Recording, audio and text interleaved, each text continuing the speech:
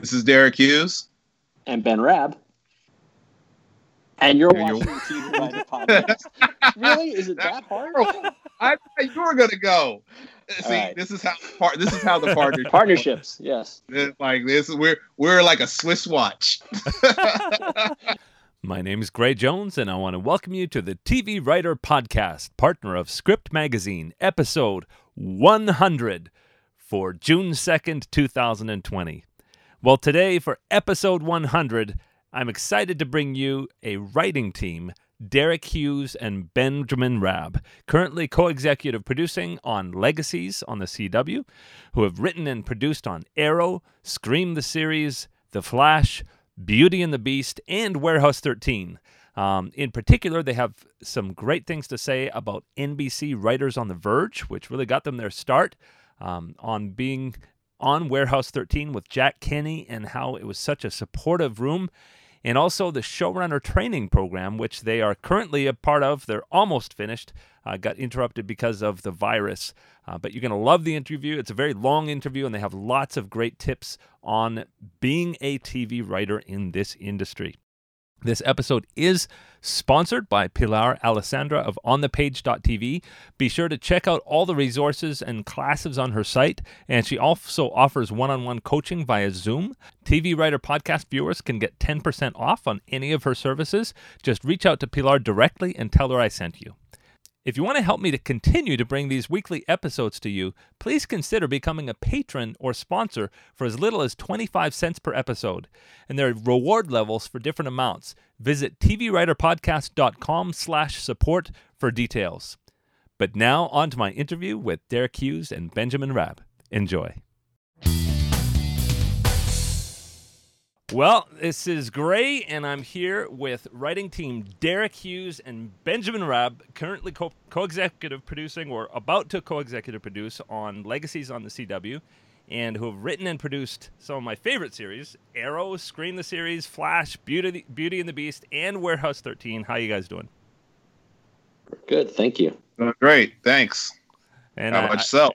I appreciate you guys being here despite the quarantine. We're actually recording this in April for June 2nd release. So just a caveat on anything that's said here. What we say may not actually come to pass. But let's roll. So you guys became a writing team when and why? About 19 years ago. Yeah. It happened in a comic book shop, believe it or not. Seriously? Yeah. Yep, seriously, in a comic book shop. We call it our Geek Cute. I was a comic book writer professionally at the time, former editor at Marvel. I'd moved out from New York to California in 1999 at the end of the year, and been living out here a couple of years, and getting my books every Wednesday, like one does, at the store, and just kind of keeping a low profile. Usually when pros went to the comic book stores, if fans knew who they were, they'd engage and they'd have opinions. And, I had a lot of critics of my work at the time, so I like to keep a low profile. And I hear this, one fanboy at the register complaining about a book being late. And he's, the book was Planetary, which, everyone knows there was that one run where it was like 6 months late and no one knew when it was going to come out. And I think it had been solicited and it just hadn't come out or whatever. And he's complaining book, they said it was coming out today and whatever. And the store owner was like, I don't know, man. And I'm like, he's like, these lazy artists never turned in their work, playing video games all the time. And I'm listening to this and I'm going, I don't know if I should say something. And I'm like, well, hey man, I know for a fact that the reason why your book's late is not because this artist is, lazy and playing video games. It's because he hasn't received a script in 6 months. And he's like, well, how do you know? I'm like, because the guy you're insulting was the groomsman at my wedding. So that fanboy was Derek A. Hughes. Yeah. I will say that to my defense, I didn't know who he was. Yeah. And so I was not one of his critics. Yeah. So then you got started talking, and what made you decide to write together? Well, I was my journey is a bit different from Ben's. Former military brat.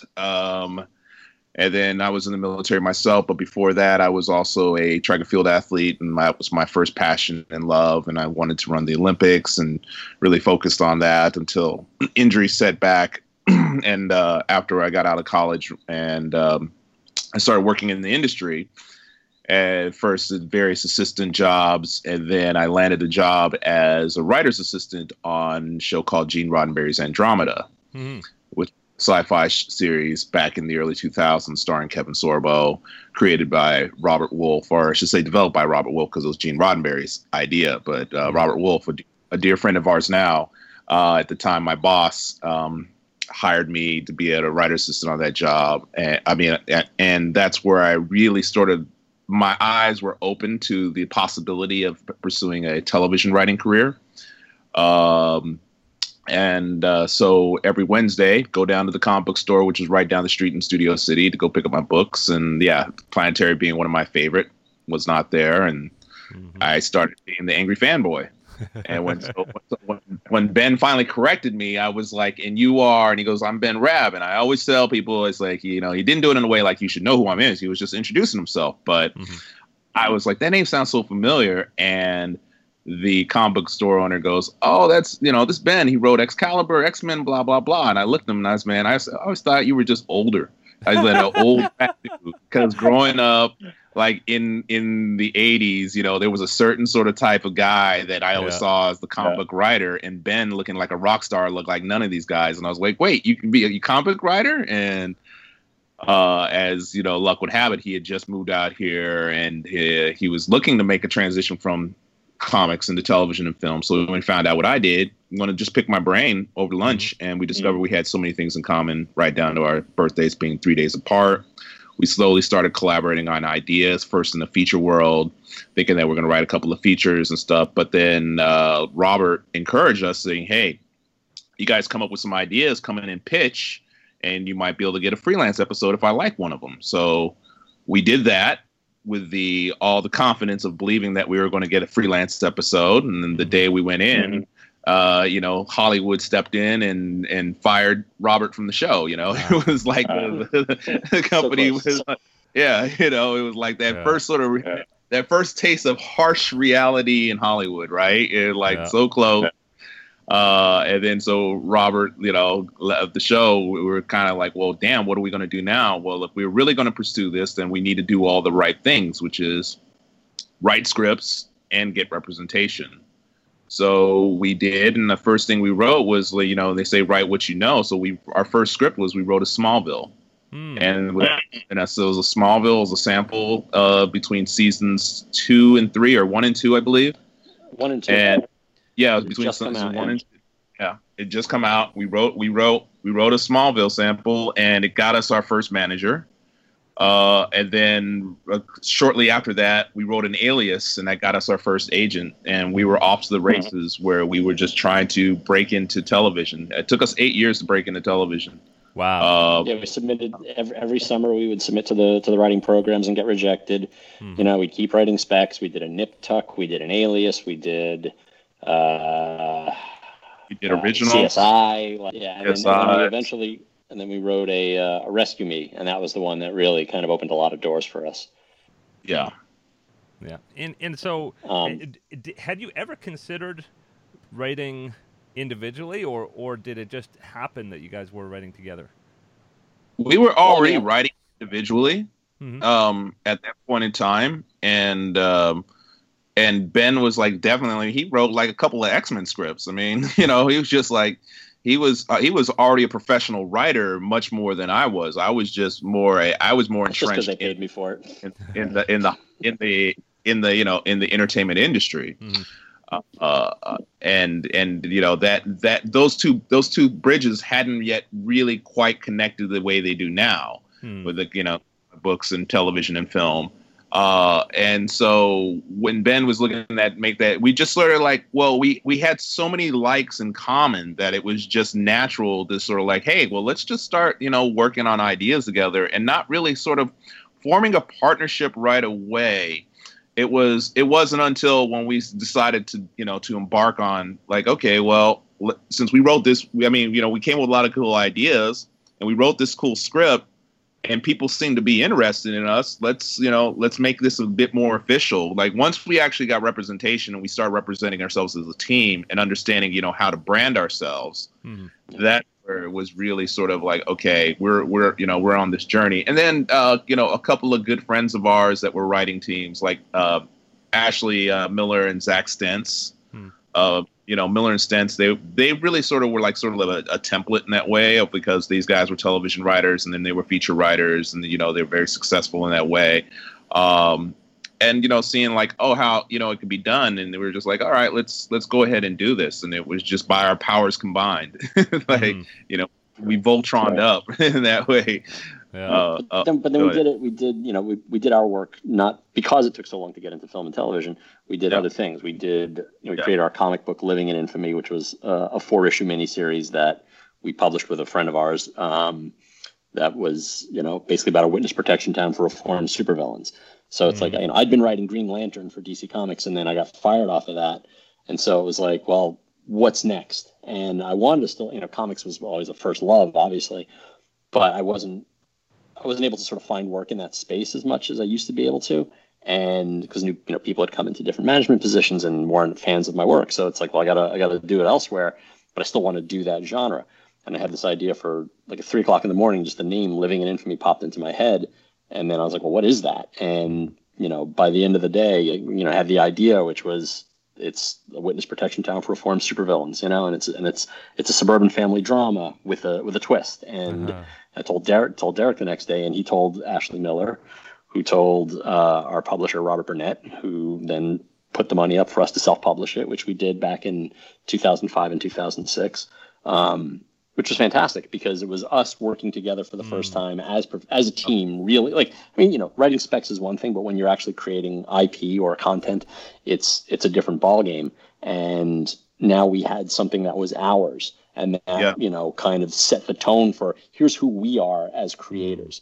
If anything really established our brand, it was that comic book, and that then got us work. Because Derek, his mutant ability is to know everybody and meet everybody and be their friend, which is great because I'm the misanthropic hermit back home. Well, we're now all hermits now, thanks to the quarantine. So I've been ready for this for years.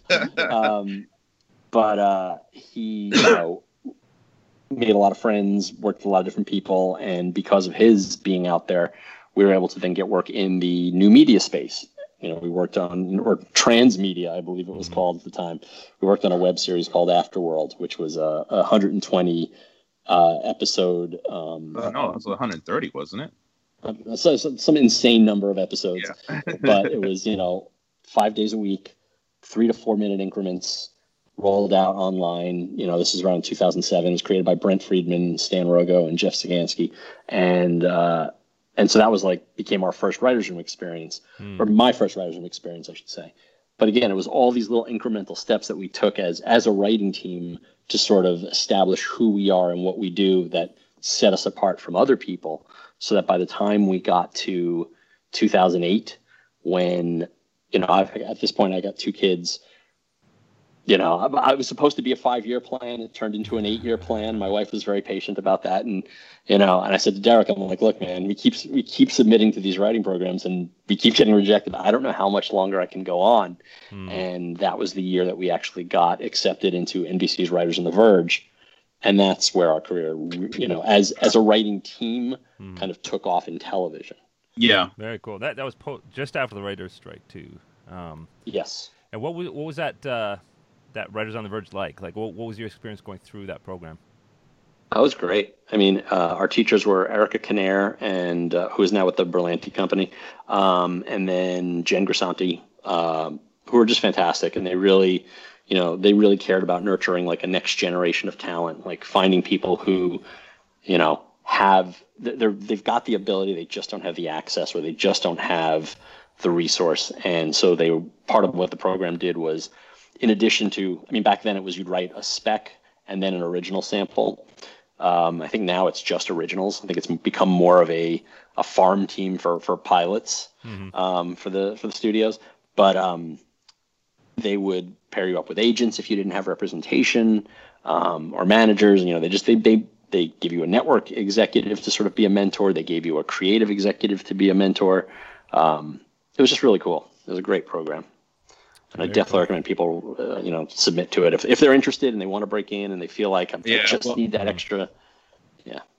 At that point in time, it was the program was basically sort of like Erica Knair had restarted it. It was like one version of it, and then this was like the 2.0 version. And we were the second class in that new version of that. And out of 600 people that submitted for the program, they only select 8 writers. Yeah. Since then, it's like last year, I believe it was like over 1,800 writers that submitted. Yeah. And in a large part, again, it's like, as they explained it, the people that you're that are submitting, they're all your peers. These are all the people that are assistants, writers assistants, agents assistants, people that are production, so forth and so on, that you're really applying to, against.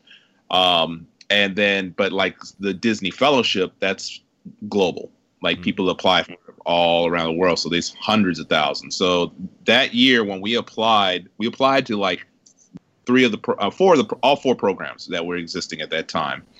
And we actually got into 3 out of the 4. Really? And we chose the Writers on the Verge just because we had the reputation and our relationship with Erica, and we were like, okay, you know what, we feel confident enough that this could actually turn into something. And like you said, 5 weeks in them first. Mm-hmm.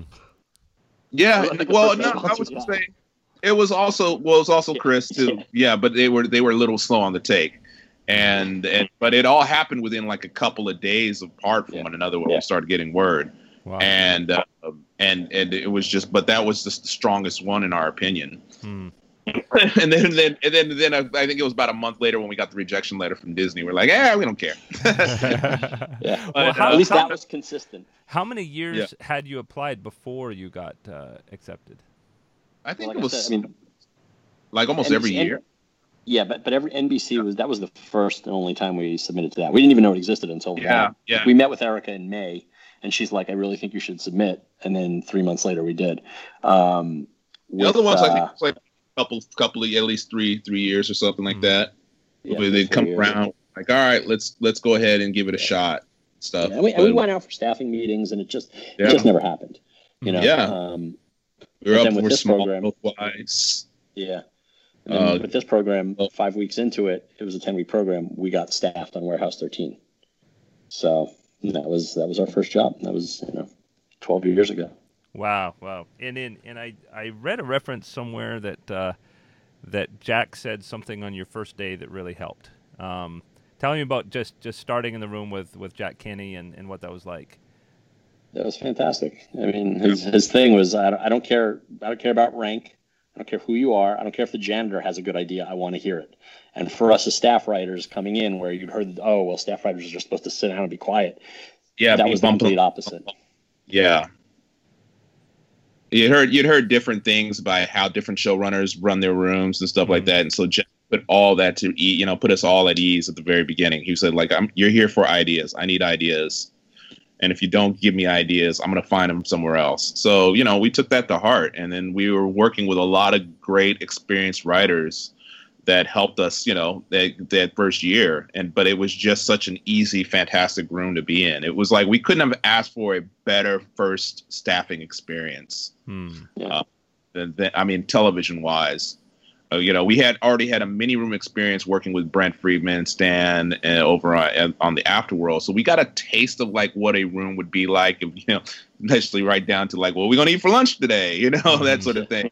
But being in a television writing room, that was special. That was really nice. And again, it was like, couldn't ask for a first time better showrunner, and we were able to stay all 5 seasons and really work and grow, and Jack encouraged that, right down to allowing us to go to set now, where the studio wouldn't necessarily pay for us at first, but Jack fought for that too. It was like, because we were so eager, because we were like, we'd love to go to set. Jack encouraged it. Like, you guys want to go to set, go to set. That was in Toronto, right? Yeah. And that's the thing. I mean, Jack, he spent a lot of time there, but he wanted to not have to do that all the time. He wanted to be able to come home and trust that his team could be there covering in his absence. And so, having him put all that kind of faith in relative novices was really cool of him. And also, it's like in his sort of like his wonderful attitude did not stop just in the room. It was also on set, and it was a reflection of that. Like where you said, it starts at the top, and with him, he set the tone. And so when you go up the set, it was a fantastic set. The cast, they were all great. It was just really it was much more of a family type of setting, and just everybody really wanting to work there. I can never forget how, I think it was like in the second season or something like that, there were a couple of crew members that really, they got offers to go to other shows, but they all decided to stay because they said, like, no, this is the show that everybody wants to be on. Yeah. So, that is a large credit to Jack, where he just set the tone of that entire show. It's like, if you have that type of boss and then people willing to, to work, because it was long hours. When we were on set, you're still doing long hours. Mm-hmm. And there's long days, and there are days when everybody's not at their best, but at the end of the day, people still came back. Yeah. And so if you can have that, you're doing all the right things. And by Jack, inviting us back every year, we were, we wanted to continue that. We were doing the right things. Try to grow as writers, be as, and eventually step into the roles of, being producers and just learning as much as you can, but also contributing as much as you can, because that's your job first and foremost. You're there to generate stories and ideas. That's really neat, because I know most shows you got to be at least at the producer level before you're going on set. No, actually, I would say it depends. Again, it all depends on who's running that show, mm-hmm. and where the show is being shot, and what a show's willing to do. As far as like they want to send writers up. Because like on the Berlanti shows, they'd send staff writers up. They'll send, on Flash, they were sending. Every writer would go up for their episode. Oh yeah. Especially now, more so now than before. But on Arrow, same way. They'll send you up. Even if it's only for a couple of days, you're still up there for a couple of days. Mm-hmm. On Legacies, Brett and Julie, they send the writers, and they send the writers. The writers go, they're there for the full freight. They're there, like, prep all through, prep, then right into production, and until the end of production, and they're back, Wow. And then, so, yeah. Yeah, so I've heard a lot of shows that only the showrunner goes. It varies. It depends on who you're working for and what their philosophy is. I mean, I know one of the things you wanted to talk about, not to jump ahead, was the showrunner training program, and which we're involved with this year. And in talking to all the different showrunners, you kind of get a sense of what their philosophies are when it comes to that. There's some mm-hmm. who believe that my writer's place is in the room because that's where I need them the most, and I'll deal with the other stuff. There's some who believe I need to have a balance in my life because I can't be 24/7 in this. I need to exist beyond the show, for my own mental well-being. Mm-hmm. So I'm going to let my writers be empowered and have them be my voice on set. It's an extension of it. All depends on who you are.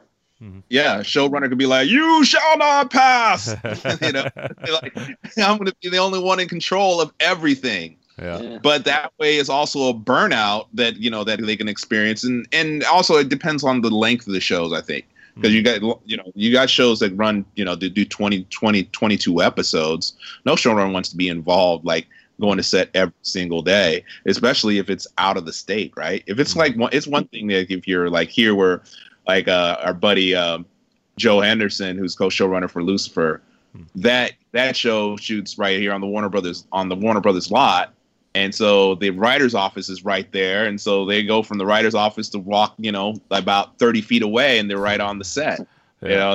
Like, so there's a bit of a luxury of like, I'm gonna go to set and check things out, and then I'll go back into the room. You can do that. Whereas Legacy is shot in Georgia, so that's that's all the way. It's like a 4.5 hour, 5 hour flight. Yeah. And a time difference. That like when we're on Warehouse 13, the 3 hour time difference kind of like you had to adjust to that because stuff was already being shot by the time you get into the office. Things are going wrong, So it's a lot of the conversations. Or if you're there in Toronto and then you need to talk to the studio, Again, it's a 3-hour time difference. Well, if they're saying like, well, we got a 4:00 notes call, it's already 7:00 at night in Toronto. Your last one is like, do I really have to sit around this phone call 7:00 at night when especially if you're on a day when it's shot during the day and your day is already wrapped, and it's like, well, now we got to get back to the spot in time for a notes call. That sort of thing. Just like those adjustments, and then you have friends that shoot shows in Prague. Good Lord. Wow. Halfway around the world. So, but these are all fun problems to have, and if you're very fortunate to be in these situations, then then I think the thing, like as Ben was saying in the showrunner training program, there's no one way to run a show. You just got to run the show. Well, I know we'll talk more about showrunner training later, but knowing that, do you try to go for, like, say you have 3 different showrunner meetings you could go to? Do you pick the ones that you've heard? Oh, this showrunner leads this way, or are you just going for any job that's up? Well, it depends on where you are. Like if you're desperate, you're like, whatever. I just need a job. I haven't worked in 3 seasons. But even you always want to the showrunner and what their philosophy is. You want to know going in. Yeah, I think in the category of life's too short, there have been situations Ben and I are like, even though we might be hurting, it's like we'll tell our reps like, nah, don't even bother. We have no interest in that that especially with that person. No, that's not. We're like, oh, this is the coolest concept, and we really want to be a part of it. But who's in charge? Oh, yeah, no, thank you. Yeah, wow. And I think we also have the luxury of it's much harder to do when you're first starting out, right? Because you just want to get in that room, you want to be a part of the show, and also it should be hopefully in a case of a situation where you get on there, as Ben and I used to joke all the time, it's like, that's above our pay grade. Like when stuff would go down that just was not like, ooh, we're glad we're not in those conversations. That's above our pay grade, right? But now we are actually in those conversations, and so you have to figure out. Oh, look at the puppy! Look at that puppy! Sorry, distraction. He's awake. Ratings for the podcast just went up. Right? But to keep it short, I'll just say those type of situations are vastly different where we were, where we are now. That we have that sort of ability to say like, okay, we can be a little bit smarter and have this sort of luxury of picking where we want to work a bit more now than when you're first starting out. First starting out, you're like, give me, please, just hire me. We're cute, lovable, and cheap, right? It's like, I mean, I'm not going to say that there aren't credits on our resume that we were just like, all right, we'll take it. Yeah. Well, we'll take it, but even then, it was more to the strategy of like, okay, we'll take it and use it. Who we're getting involved with, people that we're working with, and then also on top of that allows us to do the next thing.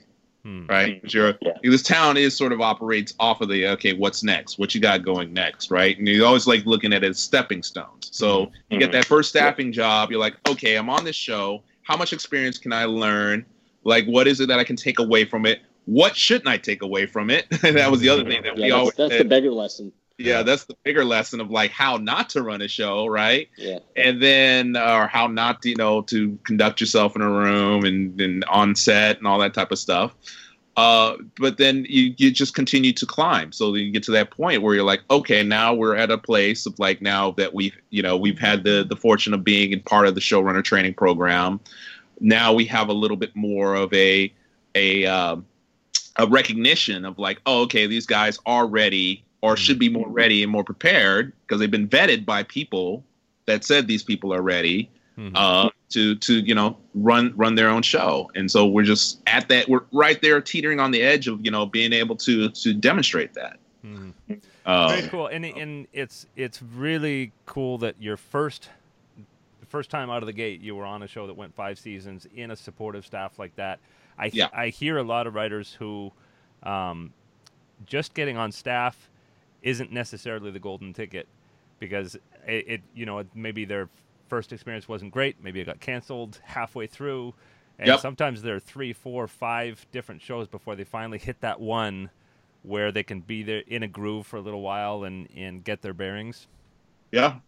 Yeah. That is especially nowadays, because now all the shows that have much more shorter orders, much more unpredictable sort of orders. I have friends that work on shows. They work in a room, and the room is done before a single frame of the episode is shot. And they're moving on to it, and they're moving on to another show. So they can, like, within a year's time, they could be on 3 different shows. Wow. Especially in the streaming world. Mm-hmm. Yeah, I mean that happened to us even in the regular TV/basic cable world. Like we got fired after season 3 of Flash, along with we were the 14th, 15th writer to be fired on 3 seasons of that show. But then we went on. We worked on Scream, which was only a 20-week room for us. And then the showrunner Brett Matthews produced the 6-episode season by himself down in Atlanta. Because we were all done, and we'd moved on to another show for Starz called Black Samurai, which only ended up being a room. The show never went forward. And that was before, and we did that. It was supposed to be a 10-week thing, ended up being a 20-week thing, which then became a 30-week thing. And by week 29, we're like, I don't think this is ever going. Yeah. And fortunately, Beth Schwartz reached out to us and said, "Do you want to come over to Arrow?" And we're like, "Yeah, sure." Is your signal breaking up, or is because you seem clear, but you don't seem clear?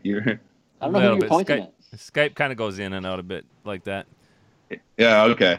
Yeah. Tell me a little bit about those, because I hear a lot about that. I was talking to a Supergirl writer who I think after the 3rd season he got fired.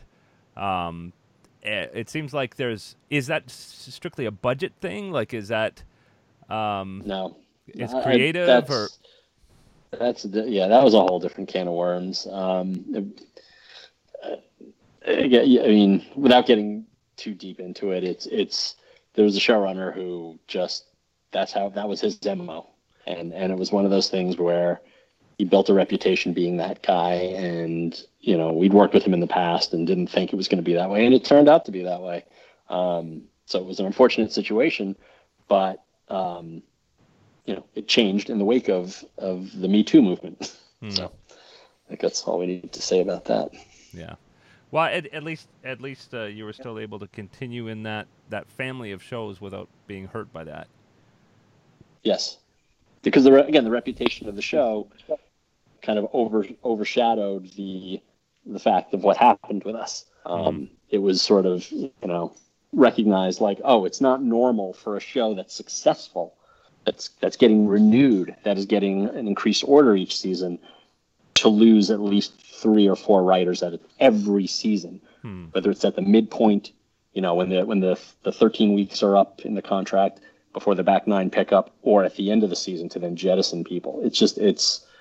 It wasn't common, and it spoke to a different managerial philosophy that, a lot of agencies were reticent to send their clients to, because it just wasn't, the person that was overseeing the shows wasn't quite doing it the way the shows needed it. I mean, the shows are successful, so, yeah. I guess people sort of take that as, well, let's just let it go, and even they shouldn't have. Yeah. Anyway, well, those are some of the trials and tribulations that it's important to know that it's not so cut and dry. Like, you just get your job and happily go for 5 years and that kind of thing. No, it's not. It's like the way that he would put it is if you were a first year NBA rookie, right? It's like you got one, you got that shot, you got that sort of contract, and you're there. But if you're riding that bench, and you don't produce, it'll cut you loose, right? They'll be like, all right, we'll trade you. We'll trade you, or your career washes out completely.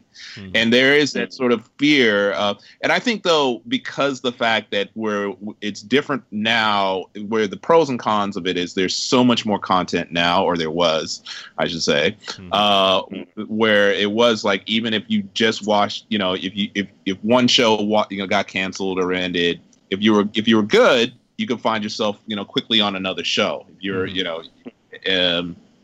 but the cons again is like, when you're first starting out, the whipsaw sort of experience of being on this show and then going back onto another show, it's just, you're never able to settle down. You're always wondering, like, okay, is the rug going to be pulled out from under me while I'm here on this room? And how much experience am I really going to get? And I think that's the other thing where we learned in the showrunner training program.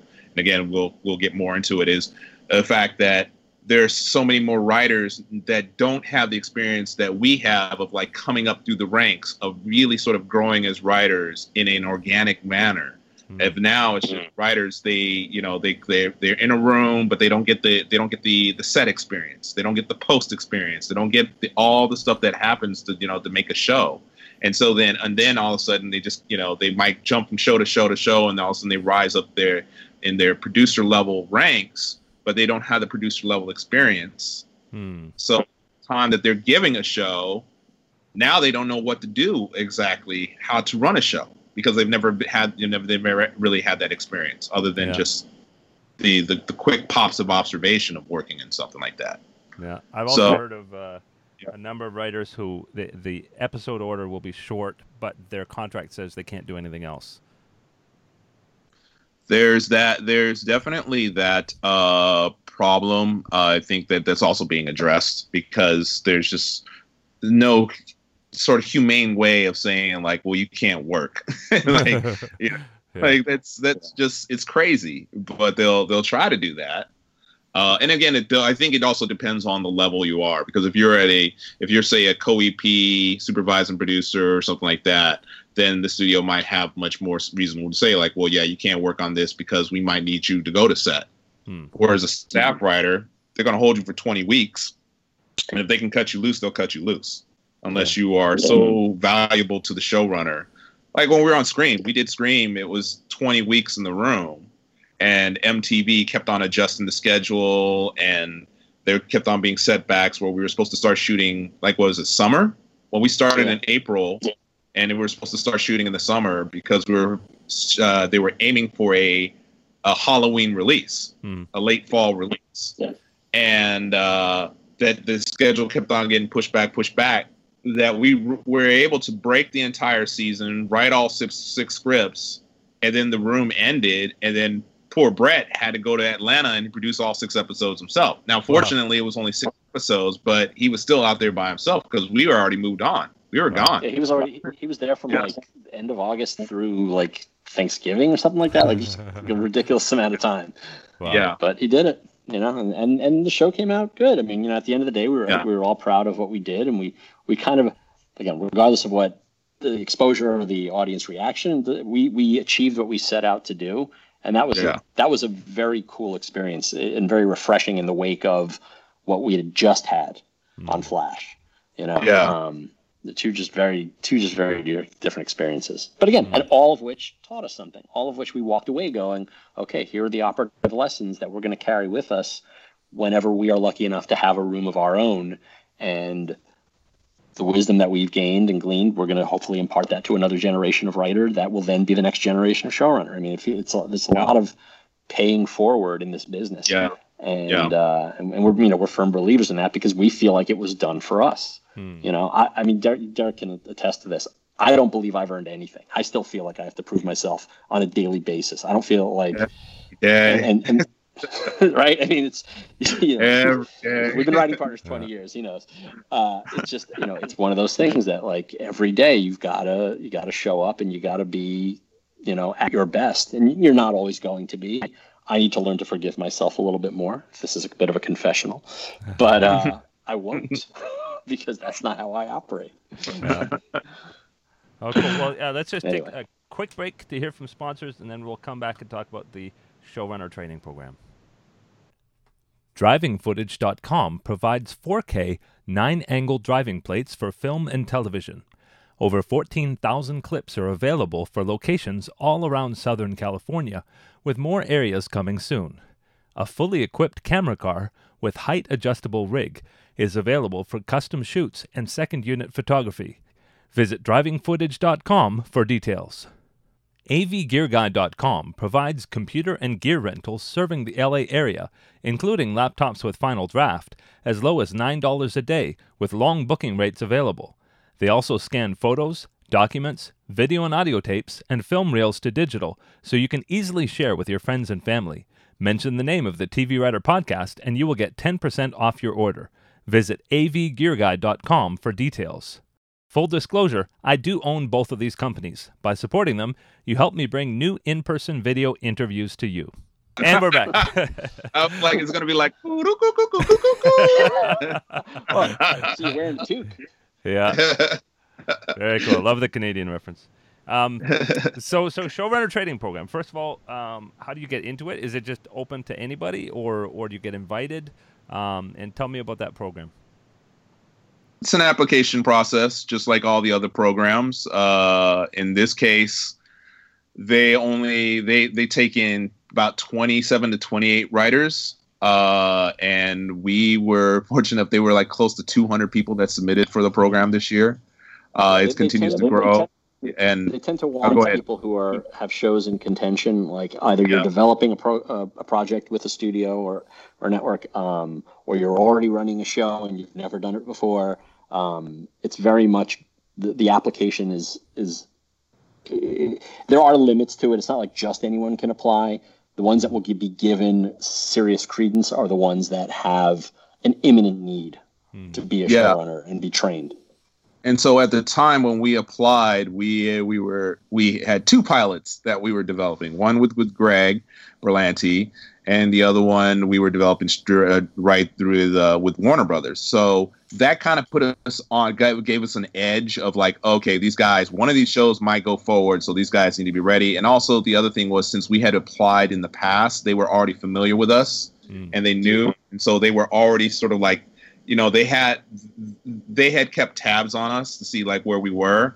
And so, you know, because of our consistency of being, I think Ben is okay. He's not doing that. I'm signaling for he's myself doing like to take air the dog traffic out to poop.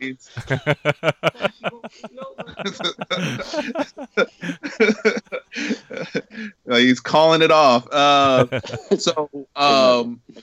Yeah, so we, we were in a place of like, okay, let's, we were encouraged, like, go ahead and apply for the program.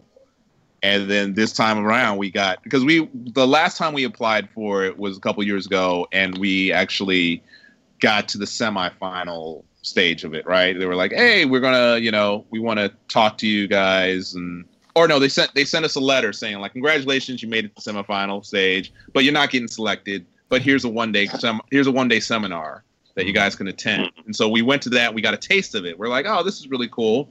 And then that, we didn't think of anything of it again. So when it came around this time around, we were like, all right, we'll apply again. And we got in to our surprise. Yeah. Very cool.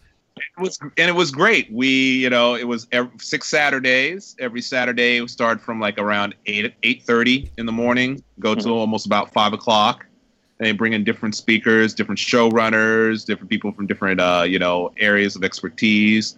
Peter Roth spoke at the very first day, which was sort of surreal, because this is the guy that is that's the high muckety muck, right? That's the guy that is the head of Warner Brothers himself, the Warner Brothers Television himself. And you always hear that guy, but we never met him before. And so we got a chance to introduce ourselves. And he did this sort of thing of like, after we introduced ourselves, when he was up there speaking, he goes, and I got my boys up here in the front, Ben and Derek. He was like freaking out. He's like, why is he calling us out? We just met him.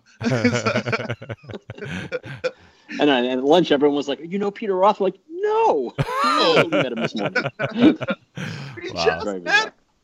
But he's like, Yeah. you know, he's come from that old school. He's like one of the last what they call, you know, pillars of the television sort of like icon industries of these moguls, these big studio moguls, right? You know, and this guy is also on that next level sort of class, because I never forget when we were on The Flash and he sent out Christmas cards, he personally signed them, you know, wow. and it was just like, wow. And they were like, yeah, he actually, and because I did some digging, I was like, did he really sign these? He goes, no, he signs every Christmas card. Wow. And it's like, wow, okay. You know, I was like, that's kind of cool.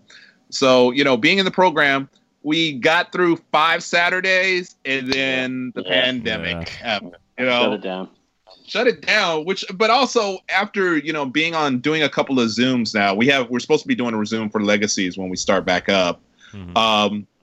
I was like, why can't we just finish up the last class on Zoom? I'm gonna bring that up. I'm gonna email MC about that and Carol. Yeah. Like, hey, you know what? It's like, I know that we've been because they said the last class was postponed indefinitely. But I think in a way, if you just do it on Zoom, there's, you know, you can hold up to 100 people in there for one. Yeah. But also, it's so much easier because all it was like you had people come in, showrunners, and speak. They do Q&A, people ask questions, and that was. And then, you know, there was a little bit of some sort of personal, sort of like you broke up into smaller groups, and you did a little more one-on-one time. But there was a bit of a curriculum where it's like, I don't think, you know, see why it can't be transferred onto Zoom. Like, hey, can we just get our last day of class, have those people come in and just do Zoom. it? Zoom can actually break into groups as well. Yeah, like you can break out in groups and come back, and it's really powerful that way. Oh, really? Yeah. Oh, that's really cool. That's what I heard. I haven't done that yet, but yeah, I heard that too. So you know, there's place. But those first 5 Saturdays, they were invaluable. They were really great. And then also all the people that got into the program, these are people that you're actually, you know, as they said, these are the people that you're going to, as you continue to, you know, work in this industry, these are the people that went through the trenches with you and that you can, you know, reach out to and develop relationships and contact. And these are the people that, you know, you can trade notes back and forth. But hey, what's your experience been like, so forth and so on, and, you know, or I'm stuck in a jam, you know, need some help here, input on how would you handle this type of thing. So bring, you know, that sort of that network that you get to have. Yeah. The additional. What are a few of the key takeaways that you've gotten from this? Like things that maybe you heard that you hadn't thought of before, or maybe they sort of crystallized for you better in this time? Well, you what you do is each session was sort of geared toward a different subject that you were going to face at some point. So it was like how to manage your schedule, how to manage your writer's room, how to manage your talent, how to manage executives. And all of those were sort of invaluable lessons as to, you know, you know what, I have this experience with this from my own career, but I've never thought of it from this perspective, or I've never approached it from that way of doing it. And all the different speakers that came in, you know, the anecdotes that they shared, their little journeys along the way, the little things that kind of were turning point moments for their career, or, you know, basically, you know, make or break decision moments for them and the shows that they were on, how they handled it. That's the thing I think that was incredibly invaluable. I mean, again, everyone's experience was different. Everyone had a different lens that they saw the job through, that whether it's from the people that taught them how to do it onto their, you know, experience as showrunners versus how they then teach the people below them how to do it. It was always an unexpected, like, oh, I never really thought about it that way, or, maybe I'm gonna apply that to the way I do things because I've never done it that way, but it sounds like something I would do. Again, I wish I don't have specific examples off the top of my head, but I remember as we were sitting there and listening to everyone, that these were the things that, you know, I was jotting down notes, like I'm gonna, you know, star that note because that's something that I'm going to come up against. And here's a good philosophical approach to handling it. Like, you know, Glenn Mazzara had a list of things. Oh my God, Matt Nix had a list of things. And again, different sort of, whether we look at them as commandments or here's my litany of nightmares that I've lived through. Glenn Mazzara had like a 5-page list of. Yeah, like 300. It's crazy. Here's what went wrong on saying like shows. every single one of these things happened to me. Wow. and you're like, that's not real. And it's like, yeah, it all happened. So how would you handle that? You know, and again, gets you thinking, makes you go, all right, if that did happen to me, what would I do? Yeah, I think that's the benefit. Yeah, like Bill Lawrence came in and he was speaking like, he's like in these like, here are things that happened to me. How did you think I handled them? And some of them he handled them right, and then some of them he handled them wrong. You know, and he was just saying like, admitting that, like, and admitted, right, you know, I could have done this better. And I think one of the big takeaways, and this is just in general, you know, as anything, is just be a good communicator. Yeah. You know, I think like a lot of problems lie in not communicating things properly or just not communicating at all. You know, there's this sort of like notion of like the secrecy and keeping things close to the vest. And it's just like, why? You know, it's like it's a collaborative medium. It's like making television is a team effort. It is not, there's not one person that succeeds on this. Everybody has to succeed or has to rise up to a level of being able to accomplish things that they're supposed to do in order for the television show to succeed, right? Because any thing can go wrong. I mean, at any given moment, right? It's a miracle any show, any movie's ever made. Like when you really take a step back, you're like, just one episode of television, much less a $300 million film, like, you know, how anything is ever made. It's like, this is crazy. You know, a lot of ways, you know, as we call it, controlled chaos. It's like there's only so much that you're going to be able to control, so much of it.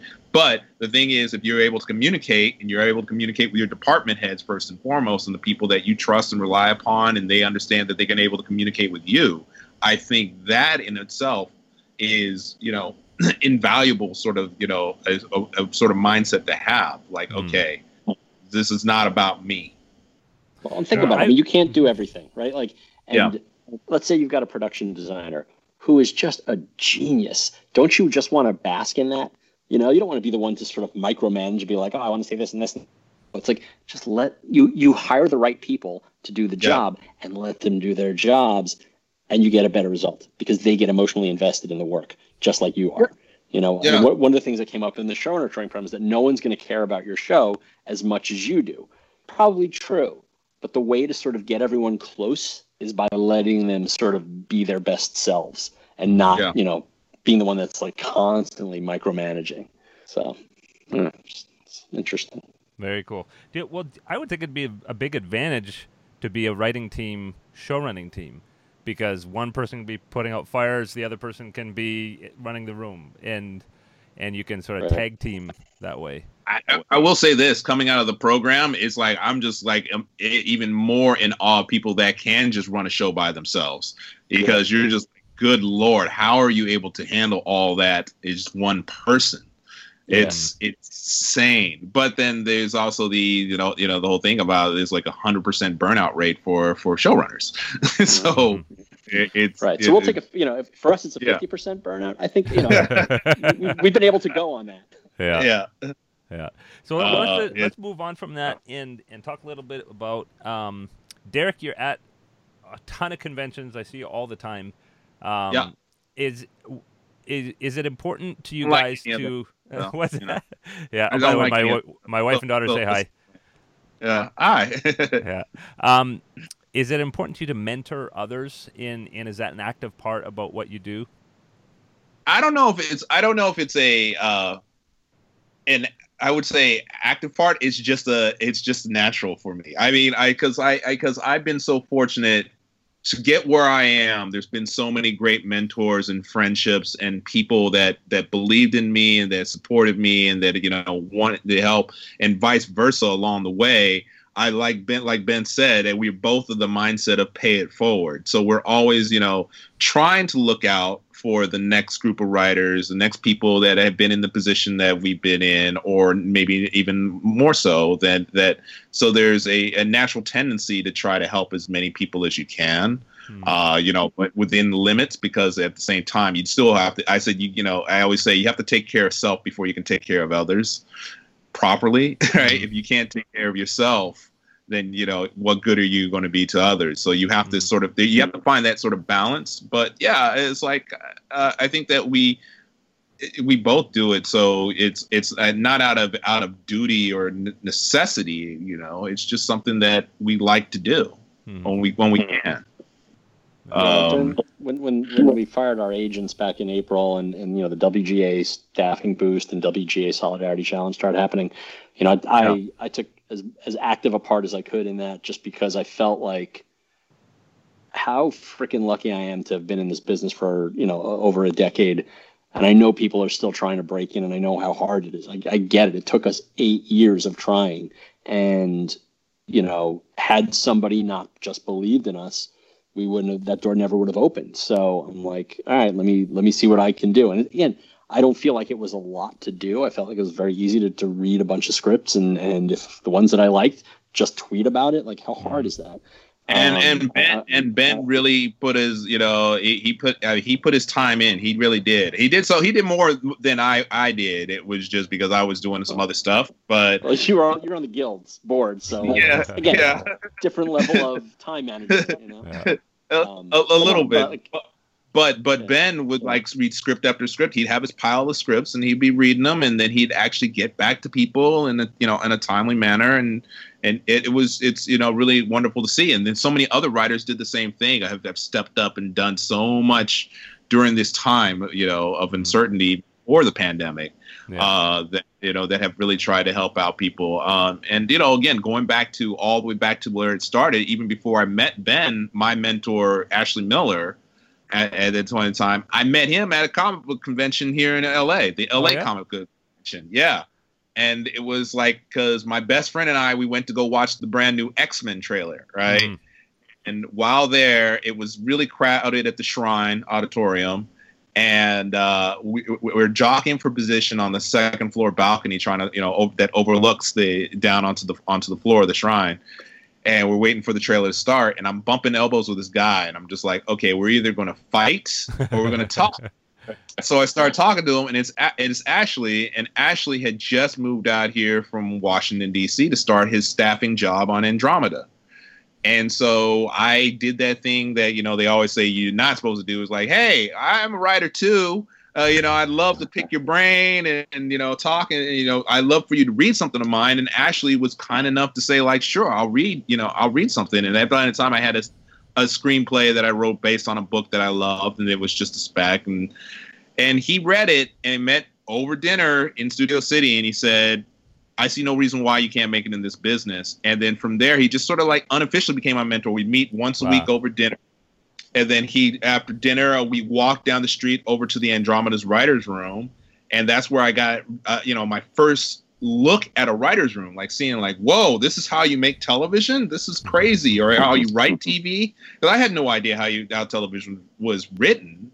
I thought it was written like screenplays. You just sit down, you start writing stuff. But then you're seeing the board and seeing the outlines and everything broken up there, and then the beats of it. And I was just like, whoa, this is cool. And about 6 months later was when Ash called me up out of the blue and said, hey, so the writer's assistant on the show is leaving. I think you have a really good shot at it. You should come in and interview for it. Wow. And I did. And that's when Robert hired me, and who became my next mentor in that way. And as Zach Stentz and, everybody from there. And it was just even Ben, because Ben had more experience as a writer than I did. So it was just from there. And so every time that I was, fortunate enough to be in a place of where, if I knew an assistant on a show and we were on a show, I made sure, always to ask the assistants questions how's your writing coming along? What are you doing for your writing? Doing stuff as much as encouragement to show, because I was in that, I sat in those same chairs. And, I just wanted to show and demonstrate that you won't be sitting in those chairs for long if you continue to, do the things that you need to do to become a writer. But this is what you're going to have to do. This is what you should do. Just trying to help them navigate those scary waters. Sometimes it doesn't seem like there's any sort of, you feel like that you're just running your head into a wall, right? There are times when after I was a writer assistant on a show called it was the Twilight Zone. It was the UPN's Twilight Zone that was where Forrest Whitaker was the host, right? Yeah.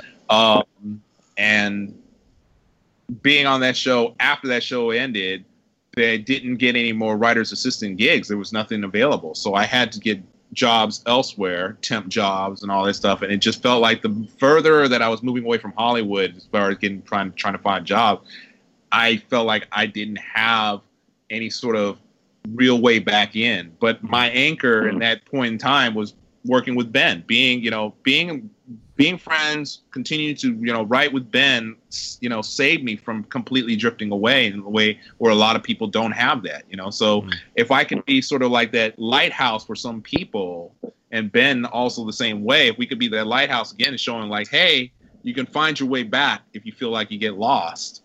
That's, that in itself is nice to see when you see people, and especially when you see people succeed and stuff. So I think that, again, it's just sort of like it's our natural tendency. I don't think it's our duty, or it just sort of happens when it does and stuff. As much, yeah. We've worked with a lot of writers, that are, well, again, they're support staff, but they are writers, and they're, they've gotten a shot to do a freelance episode, or they've gotten to co-write an episode, or they asked to can you read my sample or whatever, and I'm like, you're a better writer than me.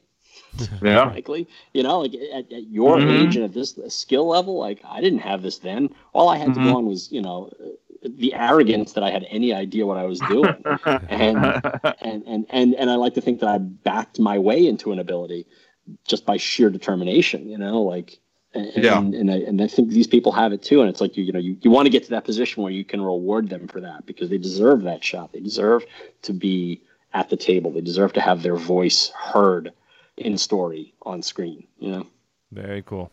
Well, we're going to wrap things up in just a second, but first I'd like to sort of end up with advice to greener writers, like sort of if you could speak to yourself when you're on your way in, what are the things that you've learned that you'd love to have said to you at the start, or things, maybe mistakes you see people making on the page or off the page?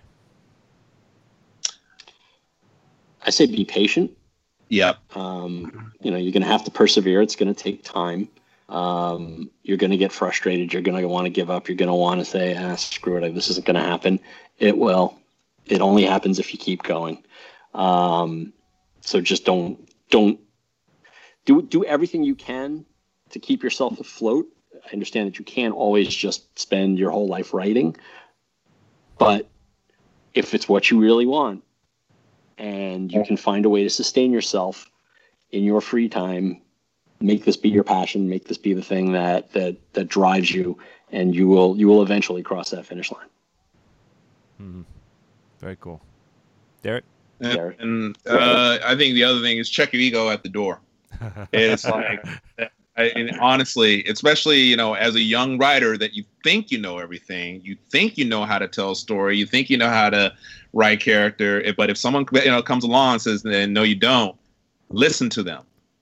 Figure out later on that they might be full of, what is this? Is this a PG? I don't want to say. I was about to curse. I was like, full of it, right? Mm-hmm. So, but you figure it out later on. In the moment, listen, always listen, and just learn. Try to be a sponge. Try to learn as much as possible. That's the thing. Be a student. You never stop being a student. Even now, I have friends that are brilliant writers, fantastic writers. They never stop learning. They're still working on honing their craft. Ben continues to just work harder than most people I know that just trying to be a better writer. And that in itself is inspiring, because then I look at it, I'm like, I'm procrastinating a lot. I'm just like, I guess I should do the same thing. But I will give you the credit for this. The fact that one thing that Derek has always done in our career that I've never had the guts to do is he shares the material. He looks to other people for their input and says, tell me what you think of this. And he hears it with an objective ear. Whereas I don't want anybody to look at this. I don't know. I'm just going to put the blinders on, and I'm just going to go forward. I'm trusted. Hopefully this is good. And he's like, no, if it's not, I want to know. So let's improve it. And, I've been lucky in that he comes back to me. He's like, so I let so-and-so read this thing. I'm like, man, why'd you do that? And he's like, but they got some good notes. I'm like, yeah, those are really good notes. I'm glad you did that. So, very cool. Well, you guys have been very generous with your time. I appreciate you taking all this time. And no, thank you. It was a lot of fun. No, I mean, I got a 3:00 appointment in my kitchen, but other than that, my day is pretty open. You know, it's like, that commute to my kitchen is going to be kind of tough, though. I will have to say. Very cool. And I'm not sure how well my son walked my dog, so I'm going to go do that. Very cool. Well, thanks, guys. No, Thank thanks you. so much. Care. Yeah, cool. And say hello to your daughter. I will. Make sure to subscribe on all of the places you can find this podcast: YouTube, iTunes, Spotify, Podbean, and also make sure to rate the podcast and submit your comments. Please do follow me on Twitter, @GrayJones is my handle, and also visit tvwriterpodcast.com/support for details on how you can become a patron of this podcast for as little as 25 cents per episode. Well, that's it for this week. I hope you enjoyed it. Watch for these episodes every Tuesday from now on. You can find them in all the different places that this podcast is found. But I appreciate you joining me. See you next time. Bye-bye.